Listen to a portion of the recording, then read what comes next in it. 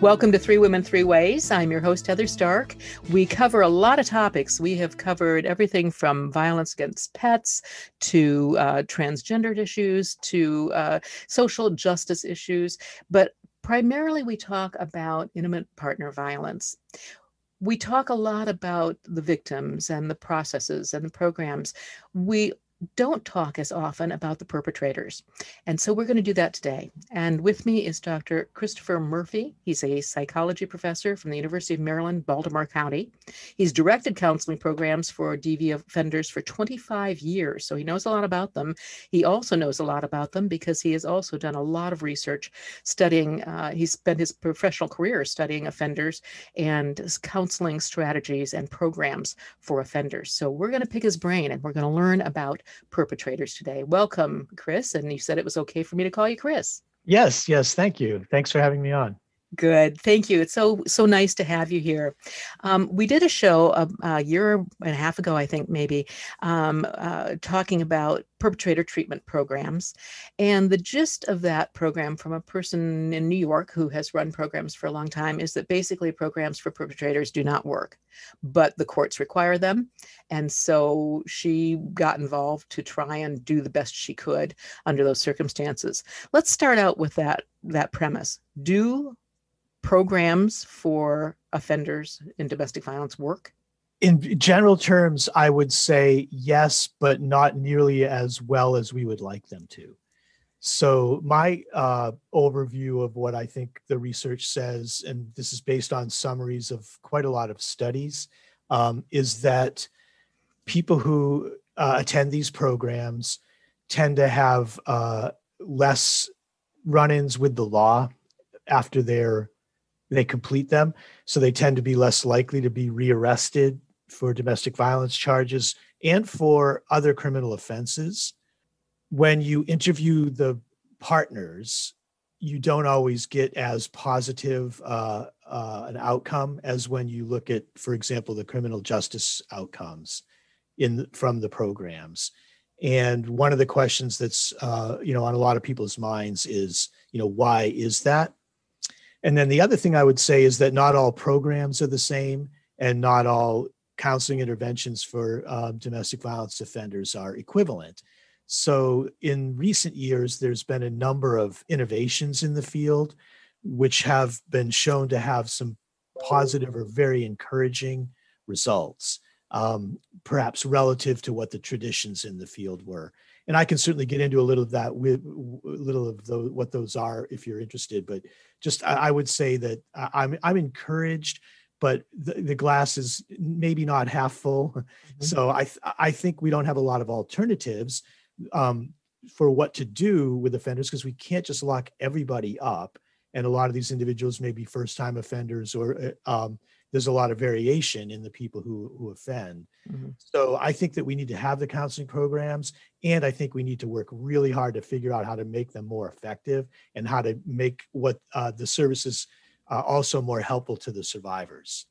Well, I want to talk more about those recent innovations, but in a little bit. First of all, I wanted to talk about the differences in the outcomes that you talked about. One is the law for rearrest, and that seems to have a better outcome for people who have attended these programs. But the partners, they don't seem to see a whole lot of difference. One of the criticisms that my previous guest said about programs is that basically it just tells them how to talk the talk and gives them a vocabulary that makes them sound better than what they are. Is that a fair comment, you think? I don't think so, because I think that change is difficult and change takes time. And so being able to quote unquote talk the talk is part of the process. It's obviously not a sufficient outcome or what we want. So I think that the programs are probably helpful for some reasonable proportion of the people who come. But one of the problems we are always facing is that there are some individuals who don't seem to respond to the programs at all. And so they don't seem to change their behavior at all. And unfortunately, some of them may be some of the most dangerous and severe offenders. So when you look overall, like if you just take a group of people who were put on probation and followed over time after an arrest for domestic violence, probably 60 to 70% of that group, from what we know, is not going to hit their partner again during a reasonable follow-up period, like say a year. So when we look at and we ask the question, are the counseling programs effective? They have to do better than that. They have to influence the 20 or 30 or 40% of individuals who are at risk and will reoffend. So we have to actually get, for the typical research we do, looking at whether there's continued violence, it's critical to actually look at, are we affecting those people? And, when you look at the arrest data, it looks like, yes, we are reducing the likelihood that they'll continue to offend. The issue with regard to the partners is that the programs may also be making it more likely that people stay together with a partner. And they may also be making it more likely that they have contact with partners, for example, through visitation. So it's possible, we don't have great data, but it's possible that the programs are having some impact in reducing abuse and violence, and also having some impact on making people more likely to stay with a partner, which makes it seem as when we follow those partners, maybe it seems that we're not having as much of an impact as we would, because the people who don't go to the programs may be more likely to move on to a new victim. Okay, so basically you're telling me three different things. One is that attendees seem to have less rearrests, or that their partners don't say that they have improved as dramatically as you would have expected, and that they do tend to stay in contact more with the victims. Yeah, that last part we don't have good research on, but it's been a hypothesis that we've had as to what's going on. Okay. And so the programs may be having kind of both of those sorts of effects, making it more likely that someone would reunite or take a risk to stay in the relationship. And so there's some danger there that we have to be aware of as well, that we don't want the programs to be creating false hope or giving people a sense that someone's cured or changed when they're not. Mm-hmm. And when people interview the survivors, they really do get a wide range of responses. Some survivors are happy with the programs and the results and feel that their partners have made significant change. Some of them feel that their partners use their experience in these programs as a new tool to mistreat and abuse them. For example, telling them that the guys in my group said you're crazy, or they say it's all your fault, or other things that are very problematic. And so whenever we talk about this, it's hard to paint with one brush, because we're really getting a lot of differences in response to the programs and a lot of differences in satisfaction with them. And the research is often very narrow, because we often just ask, has there been physical violence again, as the only outcome that's often looked at. So other things about the quality of life, feelings of safety, concern. We get a lot of variation in what survivors sort of feel about that, where some of them are, I think, feel positive benefits and some of them don't. Okay. Well, and that brings us to, and I want to get to those innovations in treatment, but let's back up a little bit and talk about, you've mentioned twice now that some types of offenders benefit, some types of offenders do not.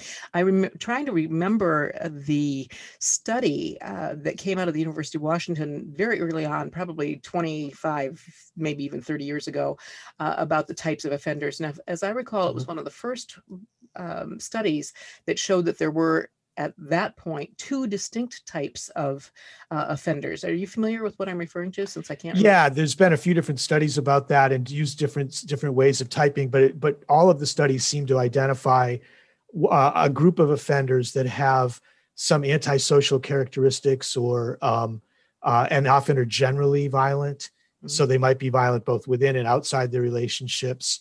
That group tends to be more likely to have had maltreatment as children.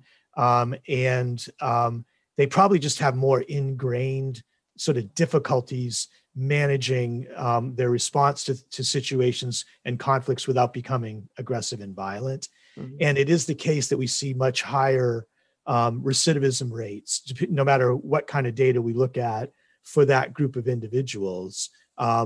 And so it's also the case that certain other mental health problems and substance use problems are also predictors of poor response to these treatments. Mhm. So people who have, who routinely abuse alcohol, people who have post-traumatic stress disorder, and maybe or certain other mental health conditions, they're also at increased risk to continue being abusive and violent after they go through the programs. So part of what I've focused on in my research is trying to isolate what some of those factors are to see if we can address them to get better outcomes. Okay.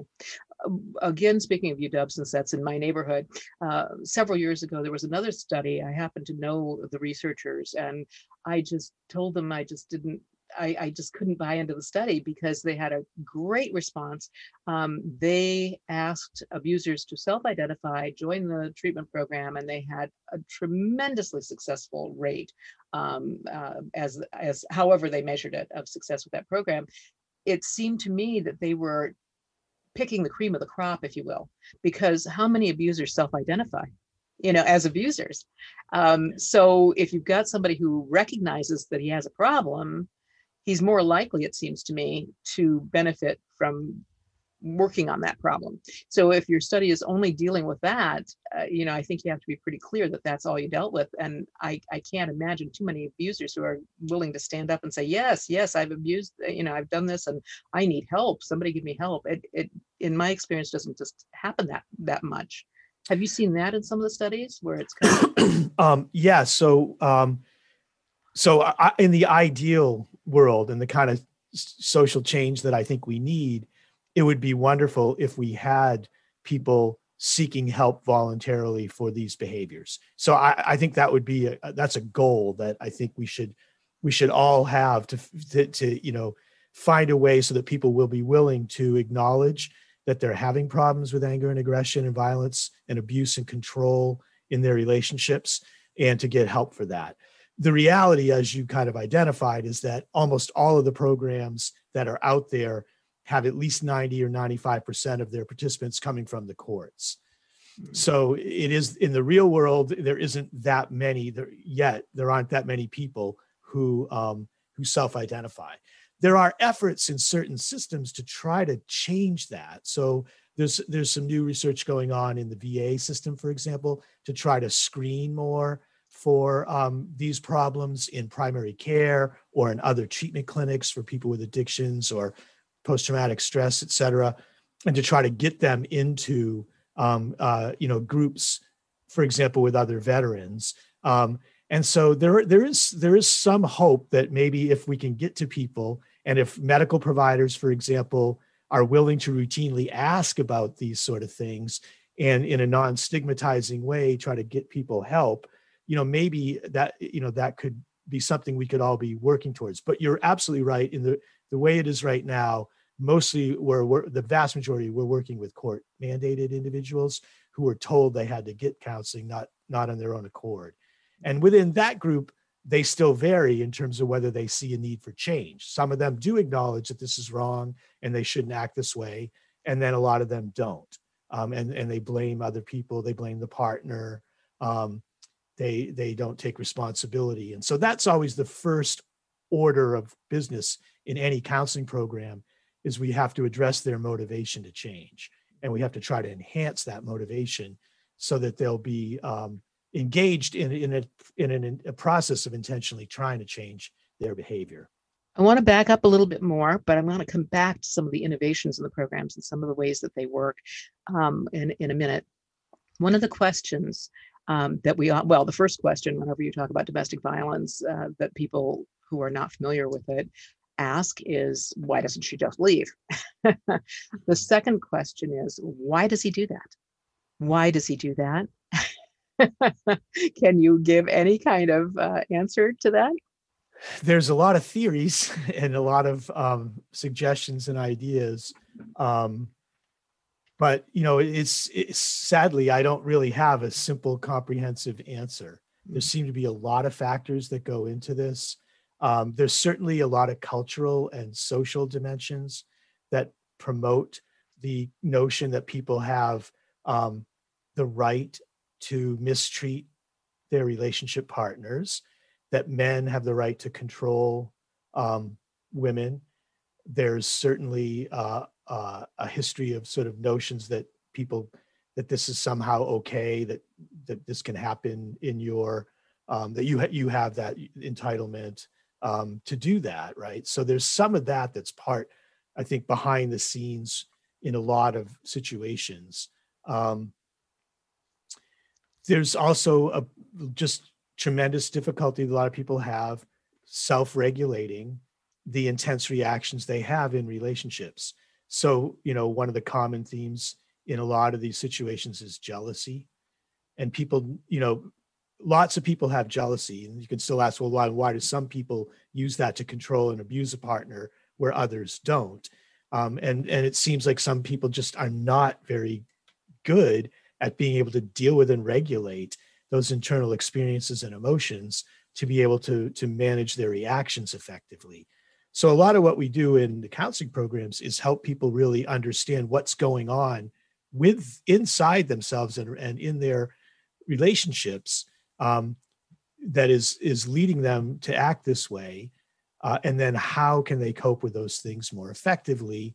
And how can they interact in a way that's just not abusive and controlling? Some of the people we work with, they have a whole lifelong history of using aggression. That's been a coping strategy, a survival strategy for a lot of people who grew up in very difficult circumstances or rough neighborhoods and situations. So some of them, it's sort of an overlearned response to any feeling that they're disrespected, or that they are being mistreated, or that they're not getting their fair share of what they're due. So for some people, that is sort of just an overlearned aggression is a kind of first line response to things they don't like and to situations that are unpleasant. And it does, for a lot of people, it's an effort to turn off bad feelings. So I have a bad feeling, whatever that is, jealousy or frustration or anger, and I want to get rid of it. And the way I get rid of it is to try to actually force and coerce you to do something different, to change, to act in the way I think you should be acting. And if that doesn't work, then I'll be willing to escalate that to abuse and violence. I think that's what's going on inside a lot of people's minds. It's not a very coherent answer. It's not a very simple answer. I wish I had a nice, clean theory, but then stress and other things all play into that as well and make it more likely that somebody who's prone to act in these ways will do that, under those sort of conditions. And alcohol and drugs also can factor into not exercising self-control in situations where someone feels that impulse to act abusively or aggressively. Well, if I can make an observation here, totally unscientific observation, but one that seems to have held through in my life, nasty behavior wins. People really don't want to deal with you if you're nasty. They'll accommodate you. They'll do whatever it takes to get you out of their lives and or out of their faces for that moment. And so it seems to me there must be an awful large factor of positive reinforcement for aggressive behavior. It works. Mm-hmm. And if it works, why would you change it? Yeah, that's a very insightful observation. And what we tend to find, and we often spend time in our groups discussing this, is that there's often short-term reinforcers like you're talking about, so that someone gets what they want right away. They get the argument to stop, or they get the partner to, back down, or they get the partner to do something that they want, or they avoid having this bad feeling that they're having for that temporary short kind of immediate reaction. In the long term, most domestic violence offenders are very clear that they've experienced a lot of negative consequences from their behavior, which is interesting because a lot of people don't realize that. But we would have, in the beginnings of our programs, we always devoted a session to talking about what we call the pros and cons of acting abusively. And the first reaction is that people say, well, I don't know what you mean by pros. You don't get anything out of this. Look, I've had to go to jail. My partner's left me. My kids are afraid. They have a whole list. They'll generate a long list of actually the negative consequences. But we call that a self-control trap, where you get a short-term positive gain and long-term negative consequences. So a lot of abusers are actually in a self-control trap, where their immediate reactions and their immediate responses are reinforced, but they're not in the long term getting the kind of relationships they want to have, or the kinds of situations that they really want to be in. I have had experience with abusers who are just the opposite. They are extremely tightly wound. They are extremely controlled. They do not lose control. They make the choice to do their behaviors. Is that a separate type of abuser? Is that something you've run into? Or? Yes, absolutely. We often associate those individuals as being very obsessive, perfectionistic, rigid, and so that control is a theme, that's in pervading their dealings with other people oftentimes, and certainly their dealings with their relationship partners and children. So that is a pattern. But I would still argue that internally, those individuals are still having tremendous difficulty regulating emotion. They're just coping with it in a way that's a little bit different by hyper controlling their feelings and trying to hyper control everything around them.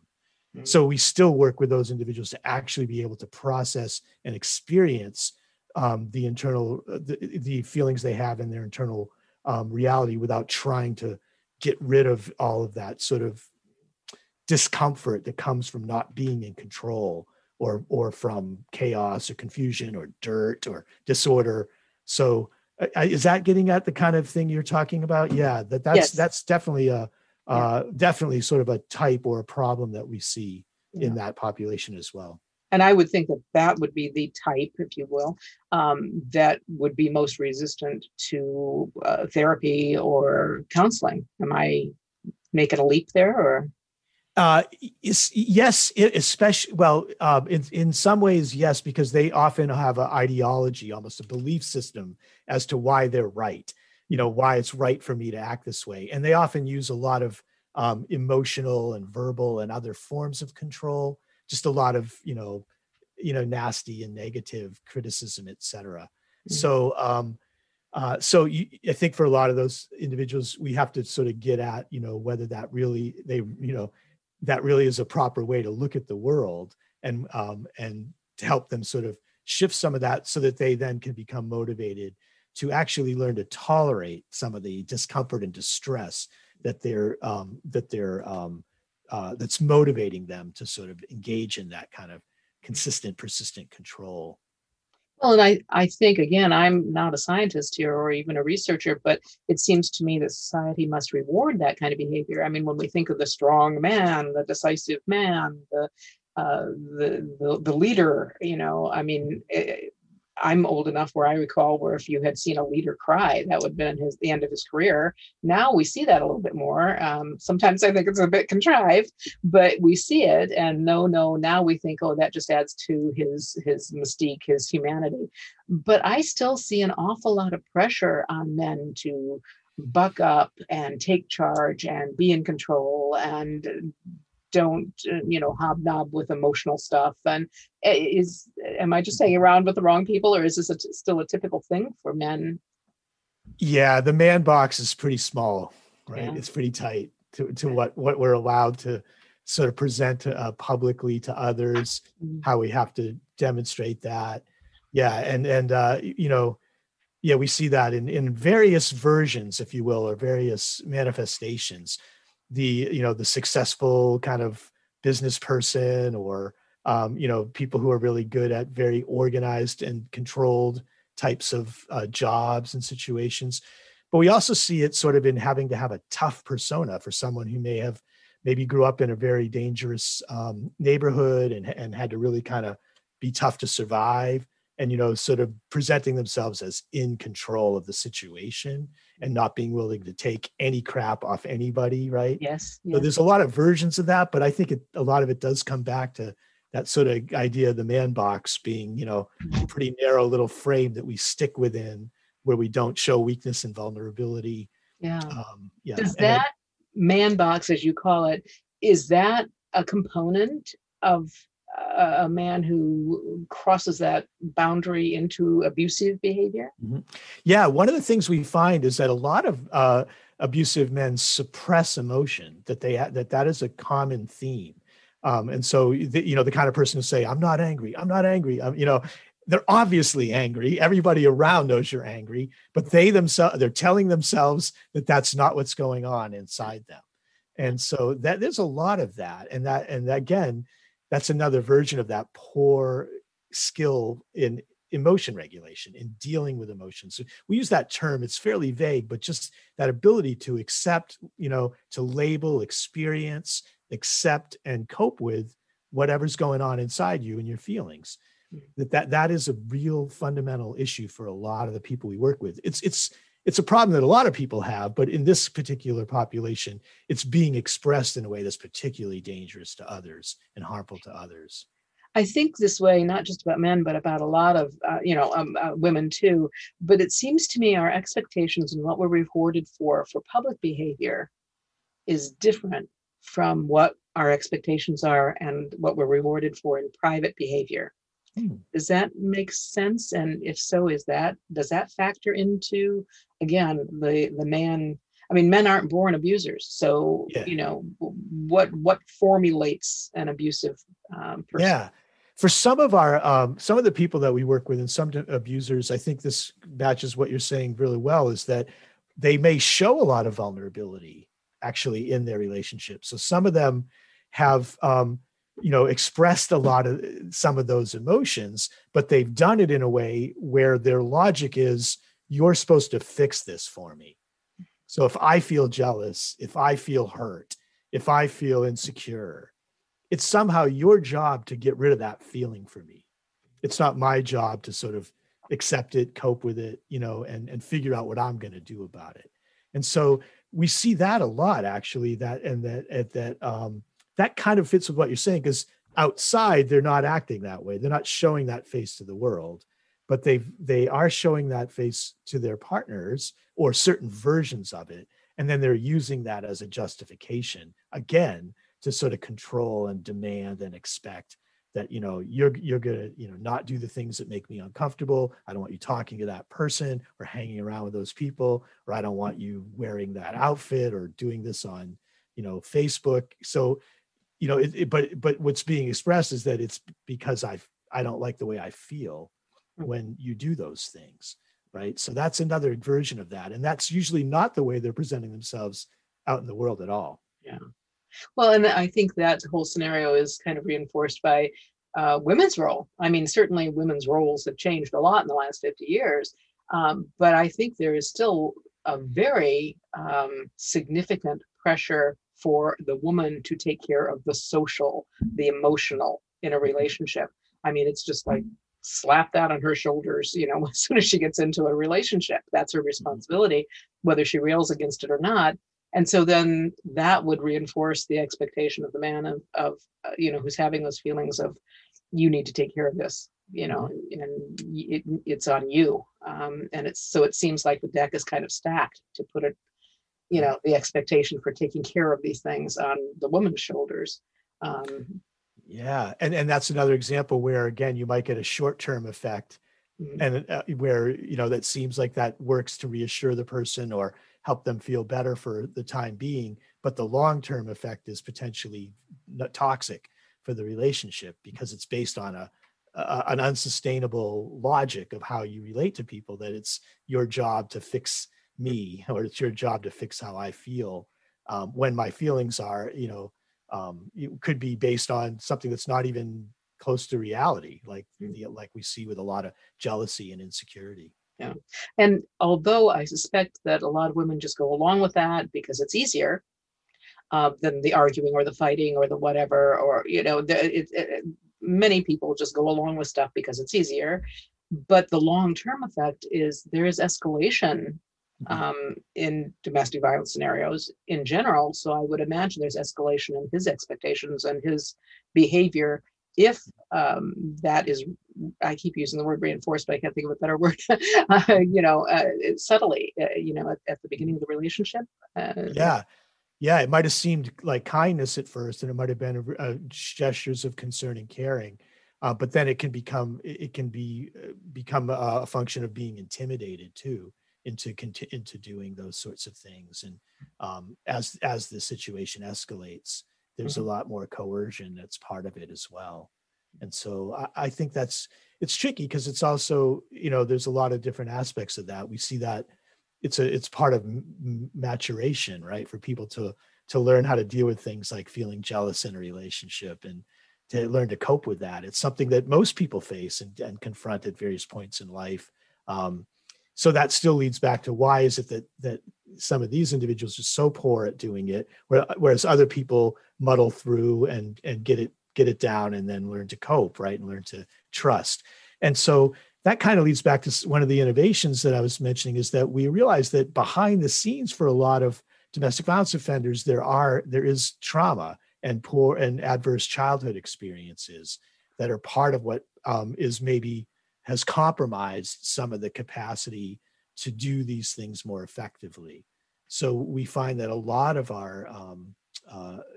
the clients we work with in those settings have a lot of history of being abused, witnessing abuse, having poor attachments in their childhood, in some cases having, parents who had a lot of problems or difficulties. So there's a lot of different versions of it, but that's part of what's behind the scenes for a lot of our clients. And we know that other types of trauma can also increase the risk that people act abusively, like combat related PTSD, et cetera.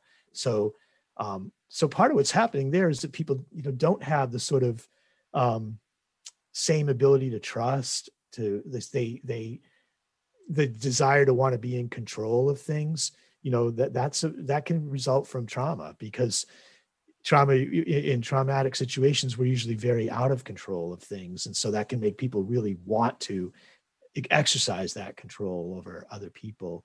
So there's some of these themes that we see in a lot of the people we work with. And so that's part of what we think is going on behind the scenes, that helps explain why, when confronted with a normal experience that might make someone jealous, why is this person unable to get past it, unable to trust? Why do they have to exercise such control and coercion, whereas someone else, is also finds it uncomfortable and unpleasant, but they're able to cope and they're able to get past it and they're able to move on. Mm-hmm. It's interesting you mentioned the ACEs study. I actually had Dr. Vincent Poletti on the show, and delightful man. Have you ever had an opportunity to meet? Yes, I have. I've heard just a delightful man. And I didn't specifically ask him about perpetrators of domestic violence. So it's interesting that you mentioned that.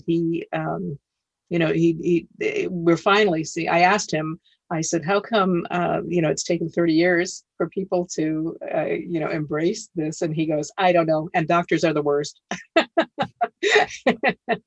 Wow. He said it's taken them longer.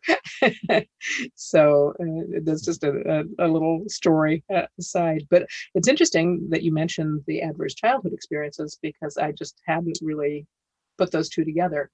But we do know from Dr. Poletti's studies and others that what happens in childhood can have a huge impact. Saying that, though, I am kind of being a little cautious, because I hear, okay, bad things happen in childhood. I heard you earlier talking about, well, I don't feel good about myself. I appreciate that all those things could be taking place in a perpetrator, but a part of me wants to say yes, but. Yeah. So what? Why that exactly doesn't make it okay for you to act this way, right? Exactly. I think that's really important, and that's we all socially have to understand that doesn't excuse this in any way. We're trying to understand so that we can try to help, but it's always comes back to people having to take responsibility for the way that we act, or the way they act toward other people, and having systems that help hold people accountable for that, and don't say that it's just okay. And a lot of times I think survivors can get trapped in that as well, knowing that the abusive partner has these horrible experiences, a horrible past, and other people don't understand. And there's a lot of that can be the reality that they're experiencing, but it can't be an excuse. It can't be, making any of this seem okay, or we have to make sure that that's never It's never seen as an acceptable behavior or approach Yeah. to deal with these things. So I hope I didn't convey that. Oh, but no. I just, that's really important. And we have, all of our counseling programs have to sort of start with that premise that this is not, mhm. there's always other ways to deal with things. There's always other ways to respond that are not abusive and violent, and that we're trying to help people, understand what those are and use those approaches. I want to step back a little bit when you were talking about perpetrators seeing only negative effects of their behavior, not the positive effects of getting their way, getting, control, getting all that other stuff. They just didn't seem to see that in your assessments or your initial assessment with them. Instead, they saw these negative effects of being arrested, having to come to treatment, all this other stuff. But all of those are kind of short-term things.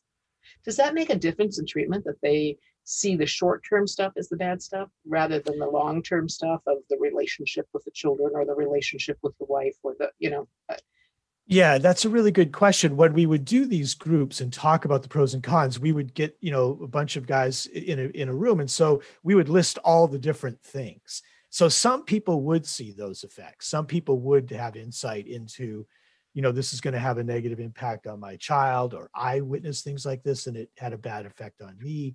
Some of them understand that that's why their partner has left them or is threatening to leave them. So, and some of them also know that it creates a sense of shame for them, that they're not proud of that behavior. So we see the range. So we see some people only focused on the tangible, I got to come here, I got to pay for this counseling, I got to go to deal with my probation agent. So you would see some people who only really are processing it at that level, and still blaming other people for what they're doing. And then you'd see some who really did have a more three-dimensional understanding of what this meant.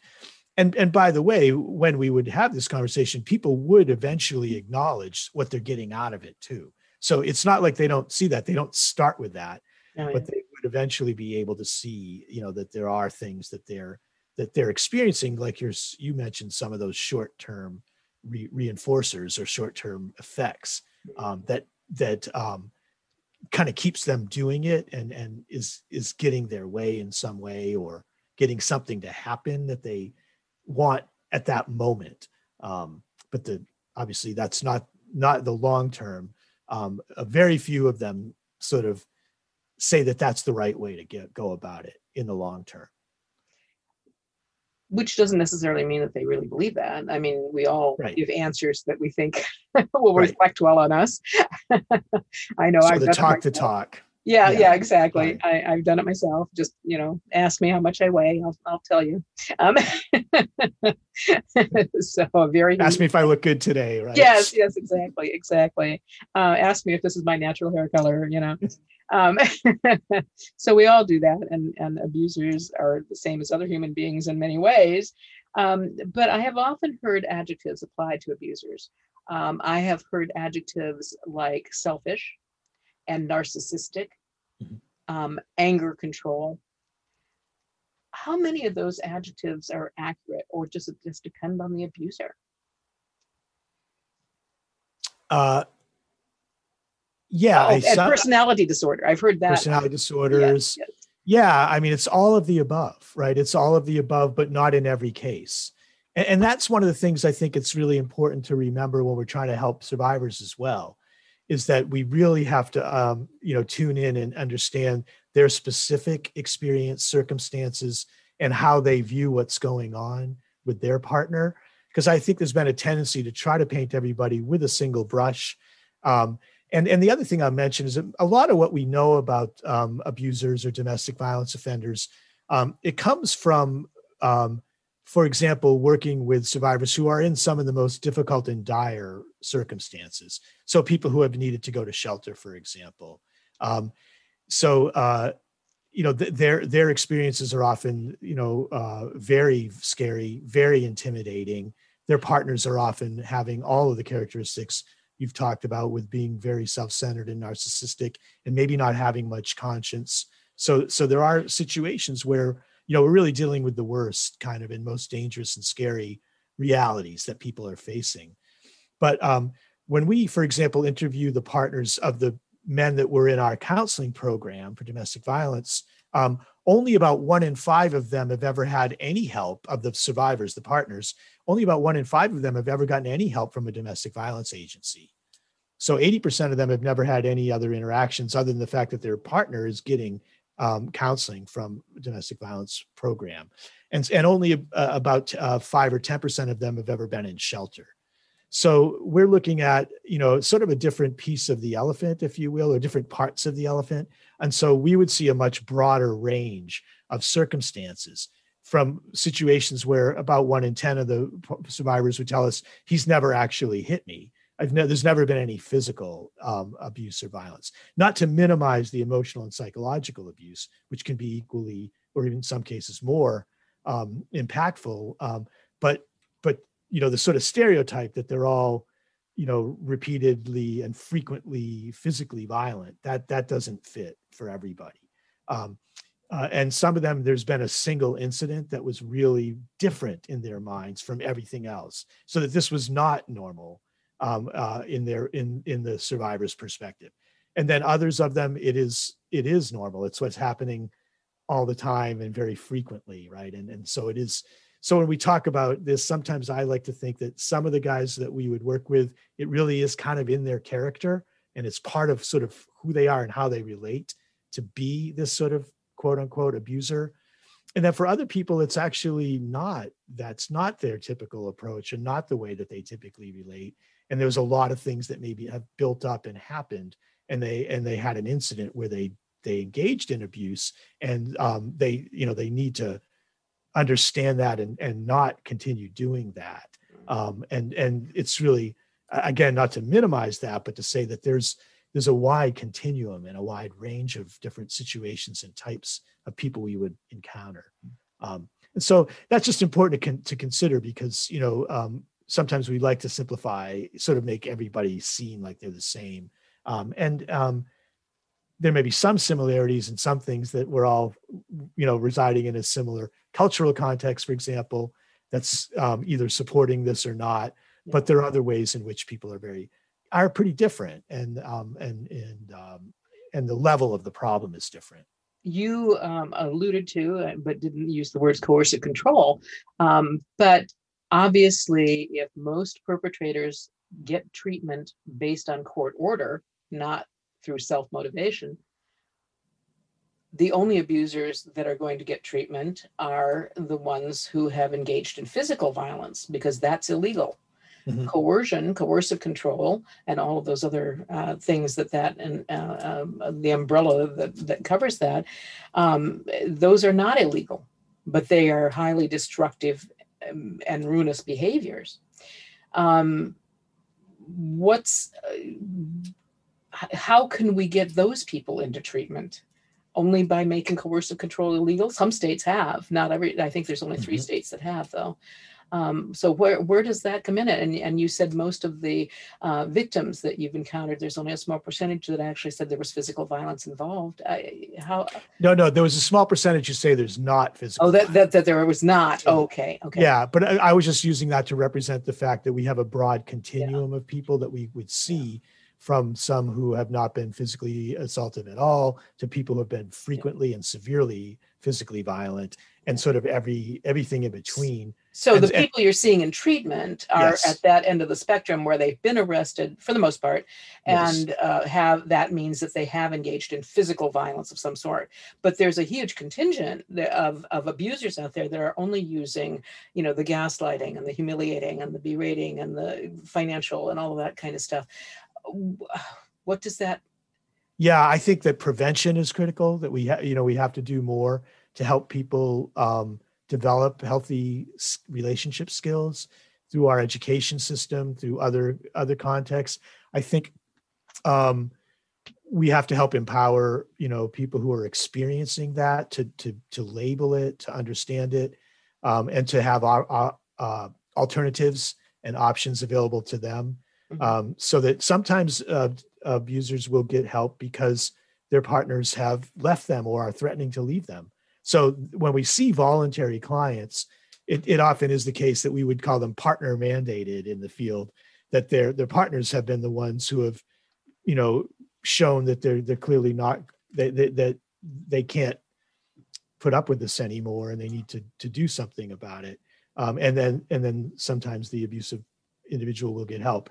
Again, not to place the responsibility on the victim, but to say, sometimes that might be the thing that flips the switch for them. But I wish I had a wonderful answer for you, because I think you're absolutely right. There's a lot of this emotional abuse, coercive control, gaslighting, manipulation that goes on even when there's not physical violence. And like you said, most of the people we see in programs have engaged in physical assault, although some of them might have done other things like destroyed property, or stalking, or phone misuse. There's a variety of things that you could get arrested for in order to the programs. But for the most part, people have done the physical part. They've done some, or in some cases, a lot of the physical assault, physical abuse.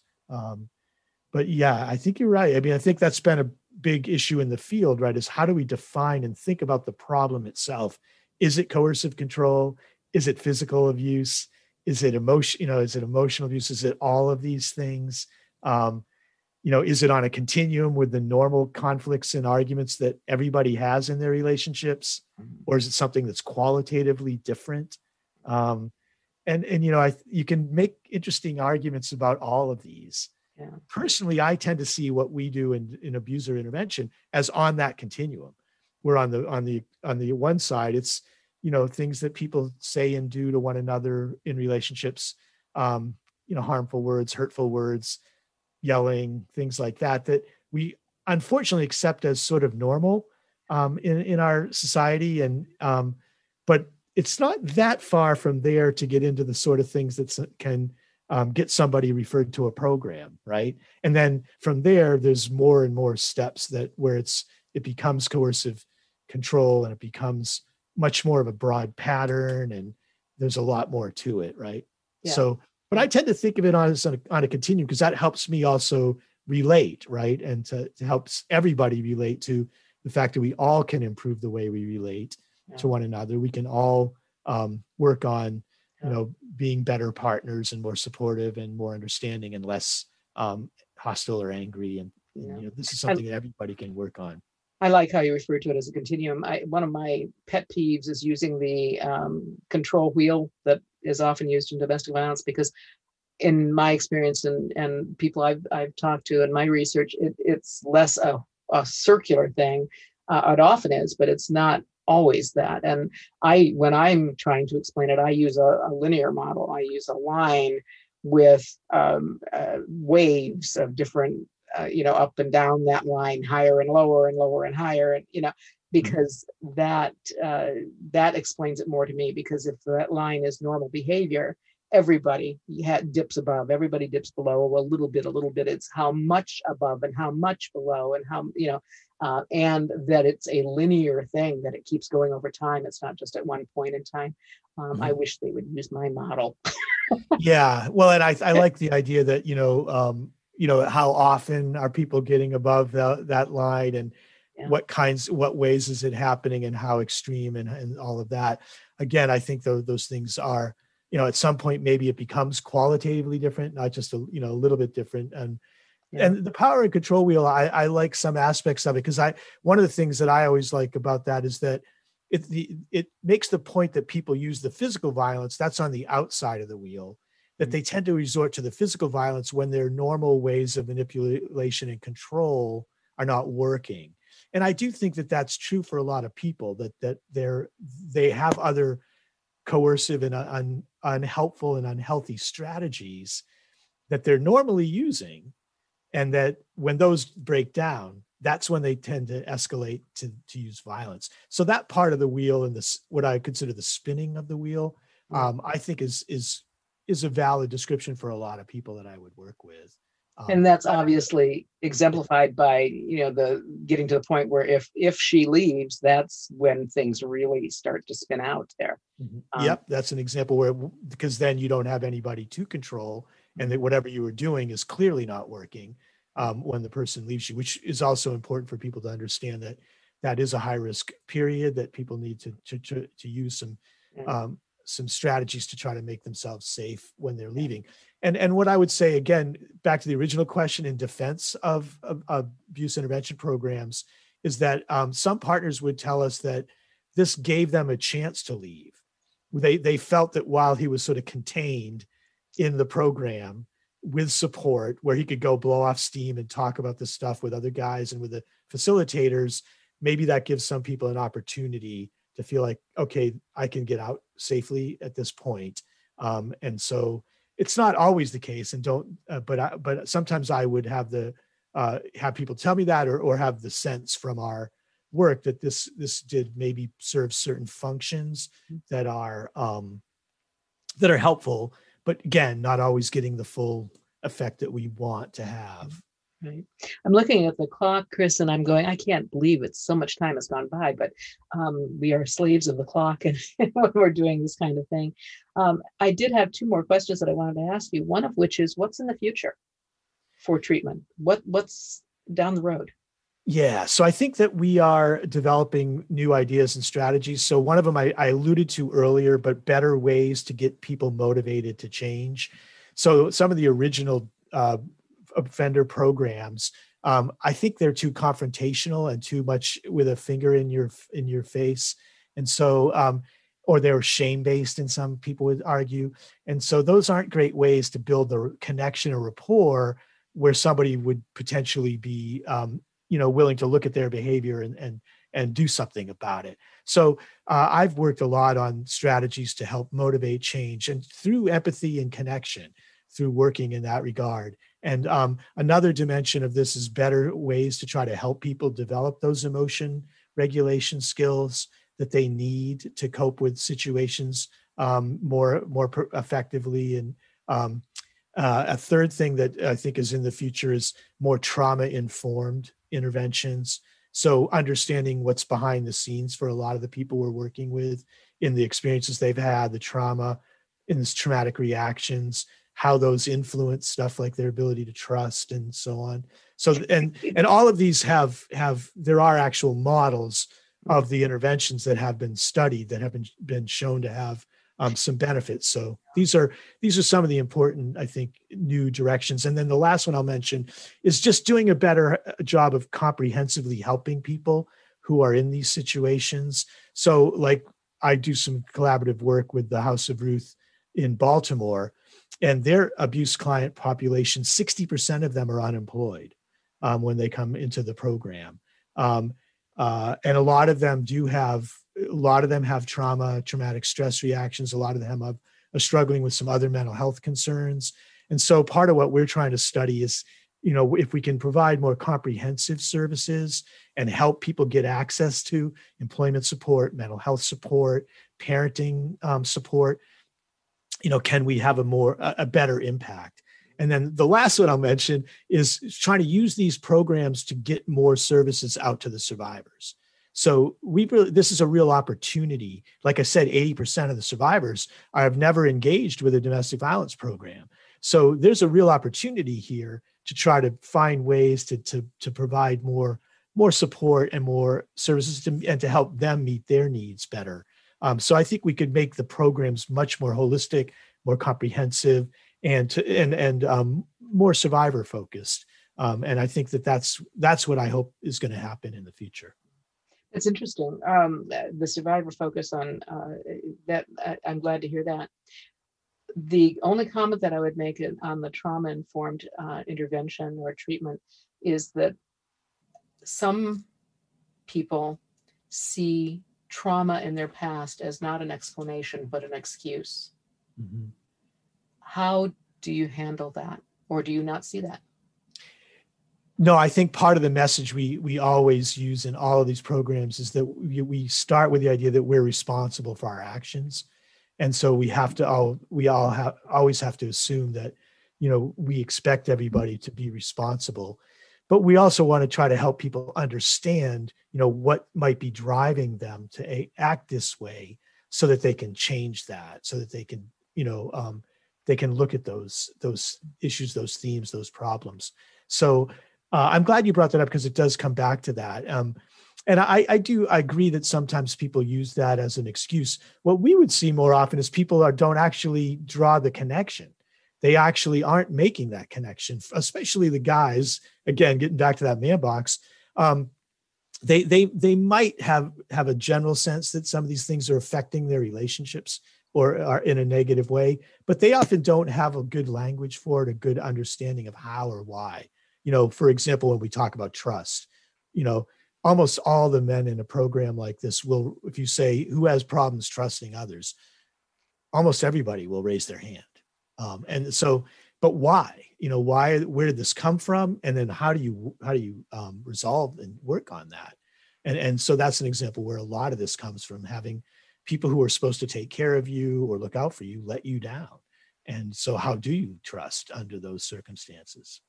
And again, harkening back to our discussion about short-term consequences versus long-term consequences, it would be interesting to me to know how many how many offenders who undergo treatment and are informed and understand now about their trauma, whether or not they can then project what they're doing onto their children and have an understanding of that. Yeah, and that connection is a motivator for a lot of people, that they are motivated to break the cycles. Again, nothing works for everybody, but a lot of people are motivated to understand that their children might be going through similar things that they went through, and then what can they do to make a better life for their children and to help their children break that cycle so that this doesn't continue on for them. Yeah. And that being said, obviously everybody knows that if you grew up with abuse, you are, you have been exposed to it, and there's a possibility that you will be an abuser. But most abusers have grown up seeing abuse, but most people who grew up seeing abuse do not ever turn into abusers. And right. I always like to make that point so that we're absolutely painting. It's not. There's no. Yeah, it's not a sentence or something that's going to inevitably express it that way. And you're right. And that there's a lot of people who have been resilient, who have gone through a lot, and who don't have the same problems we're talking about. And so I think we also have to understand that better and understand more how that works and why, so that we can use that in our prevention strategies and our, in our efforts at social change. Yeah.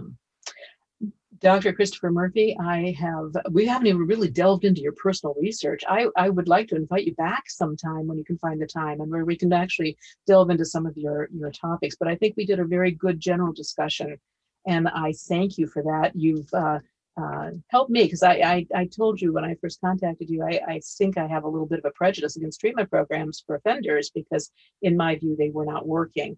And so and I'm not sure you've changed me 100%, but you've chipped away at me there.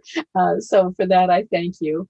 And I appreciate that's very healthy skepticism, because we're talking about people's lives and their well-being and their safety. And so we need to be very thoughtful and mindful and careful about everything we do, right? To make sure that what we're doing is effective. Yeah. I appreciate that very much. And it's important work. And I hope at some point we can figure out a way to draw other people besides the court-ordered people into treatment programs, because we have a lot of work to do yet. And I thank you. I thank you for coming on the show and talking with us about perpetrator programs. And I sure hope you can come again. Great. I would love to. And I thank you very much for having me on. Good. Thank you. I've learned a lot, and I hope you have learned a lot as well. And join us again next week on 3 Women, 3 Ways.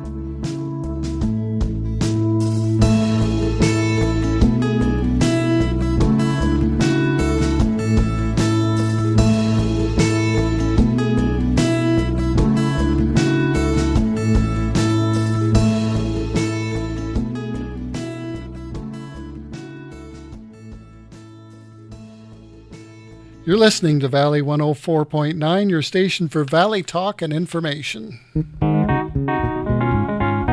Hi, I'm Chris Heim, inviting you to join me in the Global Village for the best in music from all around the globe. We highlight new releases, rare and classic recordings, birthdays, holidays, and a host of features, specials, and unique concert performances, all drawing on styles and influences from many different corners of the world. Great sounds from all around the globe in the Global Village, Thursday nights from 7 till 9, here on Valley 104.9 FM, your station for Northwest Eclectic Music.